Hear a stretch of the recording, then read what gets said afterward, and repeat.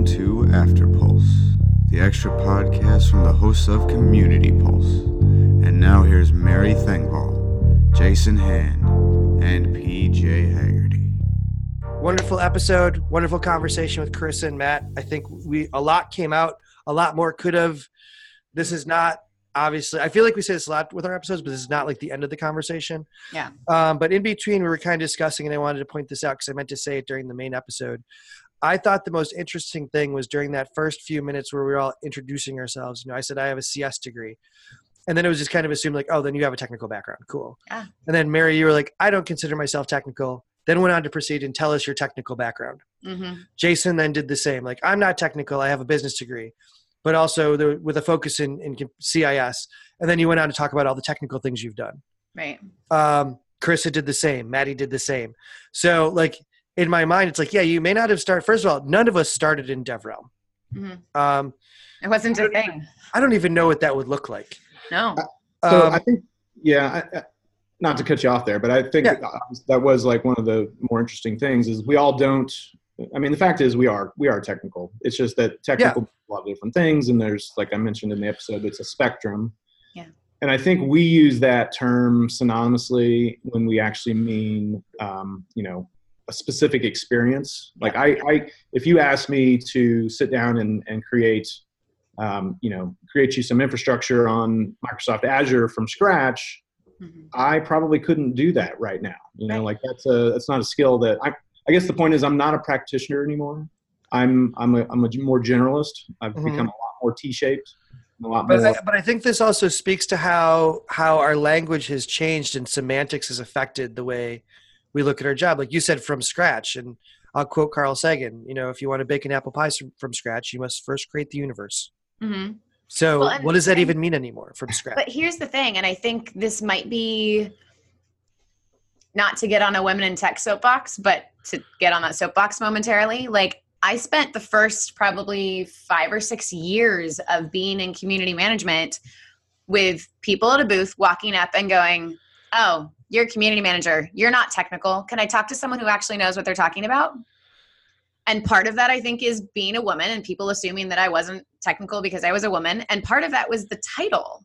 So like that is ingrained in my mind that like the first reaction that people have to me when meeting me and understanding what my title is you're not technical. I need to talk to someone who's technical. Right. And so like to this day, I've had people who have come up to me, and I've gotten a little better at this the last couple of years. But probably 3 years ago, I had someone be like, hey, I really want to feature you. We're doing this Women in Tech blog series. And I'm like, not me. I'm not a woman in tech. And they were like, you work in the tech industry. You coded your own website. You are a woman in tech. Like you are someone who people look up to in the tech industry. You work with developers on a regular basis. You are a woman in tech. And I was like, well, I guess. Well, okay.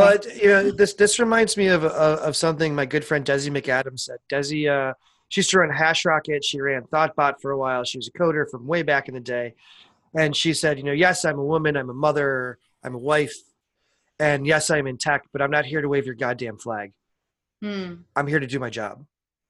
At the same time, her attitude is like, just because this is what I am doesn't mean that's what I have to represent. Going back to what you were saying before, like, oh, you're a community manager, I want to talk to someone technical. I think one of the one of the worst titles we've ever had in DevRel was community manager. Yep. It's so not descriptive. It in no way, it's so amorphous. It encompasses way too many things. And, to be a little less serious for a moment, if you try to go on LinkedIn and look for the job community manager, you will get like gardener services or hotel management. Like it's such a terrible term. Like I put it just above dev evangelist, which is my least favorite. So why did we think it was a good idea like 3 or 4 years ago? Because we didn't know what to call it. Right. And I mean, it started with open source community management, right? And to a certain extent, it makes sense. Like I am managing the community of people. I'm building the community of people who maintains these things.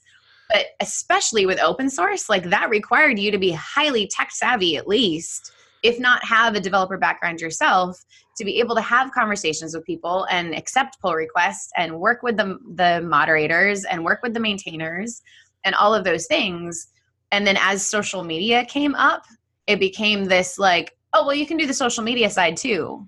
And so these days it's this combination of like, I'll look at some community management jobs that I'm like, no, that's a social media manager position. And there's other ones where it's like, no, you are the head of the, I don't even know, YouTube creator platform. Like you absolutely freaking are a community manager. You're not a technical community manager, but you're a community manager. Right. And I think the interesting thing there is there's such a, I think, and this goes back again, our industry is such in barely toddler mode, really. Like, and I mean that with all sincerity and love for the job, but at the same time, like, A, we're not taken seriously in the same way that you don't think a thing a 3-year-old says is very important. Because of that, there's also hundreds of terms that have come out that some of them apply and some of them don't, and maybe they work here and maybe they don't work there. Mm-hmm. And unfortunately, the word technical is such an umbrella term. Like, am I technical because I have a CS degree and I can code an application? And yes, I could, to go back to, this is an interesting thing that Mary said. She's never written a program. Mm-hmm. Not very many people say the word program anymore. It's all applications now. But like, technically, yes, I do have the skills to write a desktop program. I do know how to do that. At the same time, for the record, I don't have the skills to write an application either. At the time, was I technical when I was 8 because I could figure out technically how to set the time on the VCR? I mean, that wasn't a computer, but it was a computerized piece of equipment. It was a technical piece of equipment. And Lord knows my mechanical engineering grandfather couldn't figure that shit out. Well, also like most of the companies that are looking to fill this role, they are themselves typically a technical product. Or there's some it's not like, mom and dad's like, general store on the corner is looking for an advocate. But you are seeing more and more things. For example, when I was at CodeMash, Domino's was there, the pizza place. Mm-hmm. Yeah. That just speaks to every company as a software company now. Right. The big one. Exactly. But I don't know, something you were just saying kind of gave me a thought. Like, I was thinking back when I was at VictorOps, and that was, I was the DevOps evangelist. Didn't love that title, evangelist. Right. And DevOps was like, well, what the hell does this even mean? Mm-hmm. So, but what I was intended to do was wear a bunch of different hats. And I think that's the story at each job. And a big part of it is that I need to be able to sit down with technical, again, whatever that may mean, to sit down with developers who understand a certain area or have a certain area of expertise. I need to be able to speak intelligently to the topics. I need to be able to have a real conversation with them so that I can intelligently relay that information back to our product team, because that was my number one priority. Is I worked for product, and I was supposed to be out there, being at conferences and reading everything that comes across my Twitter feed and wherever else that seems relevant to things related to incident management and on-call and outages and all those different things that to some degree relate back to VictorOps. Mm-hmm. Take that. And you were a one-man show at VictorOps, correct me if I'm wrong. Yeah, it was just me. More or less, yeah. Yep. But take all that information, take the stories I'm hearing in the hallways of O'Reilly Velocity, and distill that down into something useful for our product team to build, to build VictorOps and to improve the service. And that was my number one job. To do that meant I had to do a lot of social media. I had to write, I had to present, I had to travel, but those are just a means of providing the service back to, and that service being really just information back to our product team. That was my job. Exactly. And I think that is the job for a lot of people, but there's sometimes it's been so like, made very specific. Like, we want you to do this. We want you to work on content, or we want you to work on just the social media, or we want you to just be kind of a brand ambassador, the influencer of our team, because you have like, 30,000 followers, and no matter what you say, you get like 600 retweets. It could be about anything. Right. So everybody serves a different role. And I think that it's a matter of now, especially the more I hear people looking for like the unicorn advocates, I think they're looking for personalities. They're looking for people who can wear all those hats rather than these like check boxes. But how do you put that into a job rec? Right. And I mean, and that's the interesting thing. If you look at over the past couple of years, there's been a couple of companies, I won't say who have specifically gone out and targeted individuals Like maybe there wasn't a job rec and maybe there wasn't a specific posting, but they were like, hey, you fit the exact profile of what we're looking for. And for a while, I know we joked about this before we started recording the last episode. For a while, it became the Fire Festival of DevRel. Yeah. It was, and I'll be honest, the issue that I have with this technical, not technical thing is people have been hired and people are part of teams in large scale and startup enterprises, whatever nomenclature you want to use for the business, but large, high profile roles who have zero technical background and are there to be the Kardashians of whatever the fuck that company does. Right. In my mind, in all honesty, those people have no value to me. I will not watch their talks. I will not support what they do because it's the same. It's like, for example, when what was the company? When Beats was like, all right, we've hired Dr. Dre. Dr. Dre actually legitimately understands sound. So when they put together Apple Music and understand how to use that, how to build the headphones to get the sound they're looking for, that makes sense. Hiring like Condoleezza Rice to be the brand ambassador for like Adidas or whatever the hell it was makes no sense at all. She just has a big name that has nothing to do with like soccer shoes or sneakers or tennis shoes or whatever you want, whatever kind of shoe they make. That made no sense, but that was kind of the thing. And then suddenly that's actually become a thing in DevRel. People are hired for their name value. And I'm not going to lie, I've been hired twice because of my name value. Well, and I think that's a whole, and I would actually love to do a full episode on that because I think future episode, write it down. Right. Well, but it's a major issue because like I have worked for companies where you sit there and you go, wow, we have all of these people on our roster. That's fantastic. What do they actually do? Checklist items. Exactly. But I think because going back to your statement earlier, PJ, about the fact that we're kind of in this like toddler, not fully grown up phase yet, we've got people who are in DevRel who are seen as those personalities.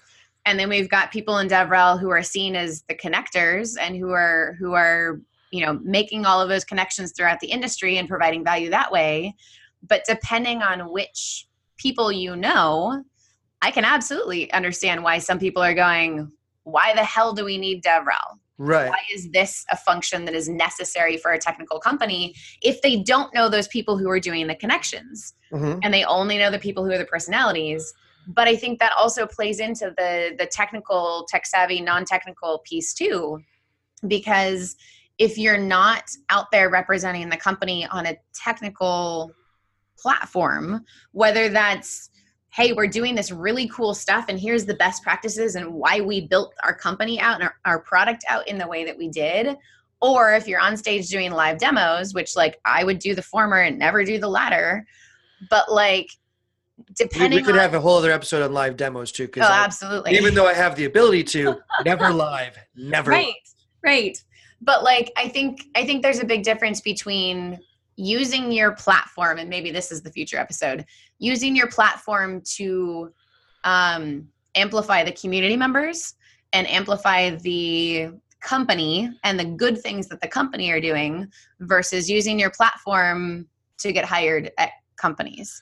Right. And I don't think that's always necessarily a bad thing. Right. But you have to have a balance between the two things. Right. If you're too far in the, check me out. Right. And we all know, anybody who's followed me on Twitter knows that I'm a completely obnoxious person on Twitter. And it's all about self-promotion, but it's kind of a joke, folks. Like it's part of the act. I mean, how else are you going to get your rapping gigs? Exactly. As a rap superstar, these are the things I have to do. Yes. Please check out my SoundCloud. Anyway, I actually do have a SoundCloud, but anyway. DJPJ.dev. Go check it out. Yes. PJ but the I DJ. But I think there's a balance there on both sides, right? There's a balance of how much do you promote yourself versus how much do you promote the company versus how much do you promote the community. There's also a balance of how technical am I versus how personable am I versus how relatable am I to people across the industry. And I think we're going back to the, what Jason, you said earlier about always be learning, always be growing, always be investigating new things. And to me, the people that I admire most in the DevRel industry are people who on a regular basis go, I don't know, let me go find out. And who I can tell are constantly learning and growing in their careers as well as in their technical knowledge. Well, I also think, sorry to interrupt, but I also think the I don't know thing is interesting because I think people that rush into an answer and try to just push it out. And like, they're kind of closing off conversation saying, Yeah. you know what, I don't know. Let me email you about that later. Says, I'm interested in this conversation. I want to have further communication with you. This is an important thing that we both need to learn. Let's create a relationship between the two of us, and this will bring us together. This catalyst in the middle. Right. So that's, quite honestly, that's been my like main tactic since I've come to Microsoft, and really it's because I have no choice, because there's just too much at Azure to know. Like, even though I've been with the company now since last September, so what's that, like 6 months or something, 6-7 months, Give or take. and there's just no possible way I can learn everything that is under the umbrella of things that I advocate, in relation to. And so, I've been to something like 7 different countries in the past 4 months or something, speaking about topics that I'm comfortable speaking about, but I inevitably every single time get off stage and get just swarmed with people who have a lot of amazing questions, and I usually can't answer any of them. Right. So, but I'm sure I've tweeted about this. Like, I think that's actually a good opportunity, because what that sets me up to do is kind of what you were just saying, is be like, look, I don't have the answer for you right now.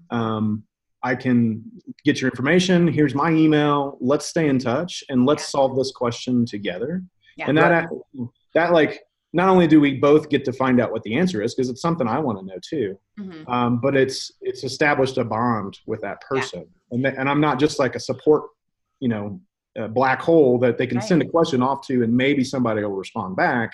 They have a relationship with me. I'm an advocate for them, number one. So let's go see if we can solve this. And that's actually there's business value there too, because then you can sit there and go, hey, I had 5 people at this conference ask me about that topic. That must be a relevant thing. Do we need more content about it? Do we need more documentation about it? Are people not able to get onboarded with that well enough and quickly enough that they feel like they have to come up and ask me about it after my talk? Right. So those are all like, exactly. Like, those are huge, huge business value things that you can take back to the team. And it not only gives you a list of here's the things I need to learn about next, but maybe here's the things that we need to fix as a company, because these are the topics that keep coming up. Yeah. So I guess the TLDR on that long rant is that it might actually be able to serve you better to have somebody who's not super proficient in everything, or certainly doesn't feel like they are. Like they really do understand that they don't have all the answers. And even if you think you do, it might be better to say, hey, I'm not totally sure, so let's see if we can, rectify this. I don't know. It's just the job I have now at Microsoft is quite a bit different than the job I had at VictorOps, even though seemingly on the outside, it looks like it's the same thing. Right. Like I don't go to any other conferences other than the Microsoft ones now, but that's mostly just because my role currently is to travel around and deliver this content and interact with people.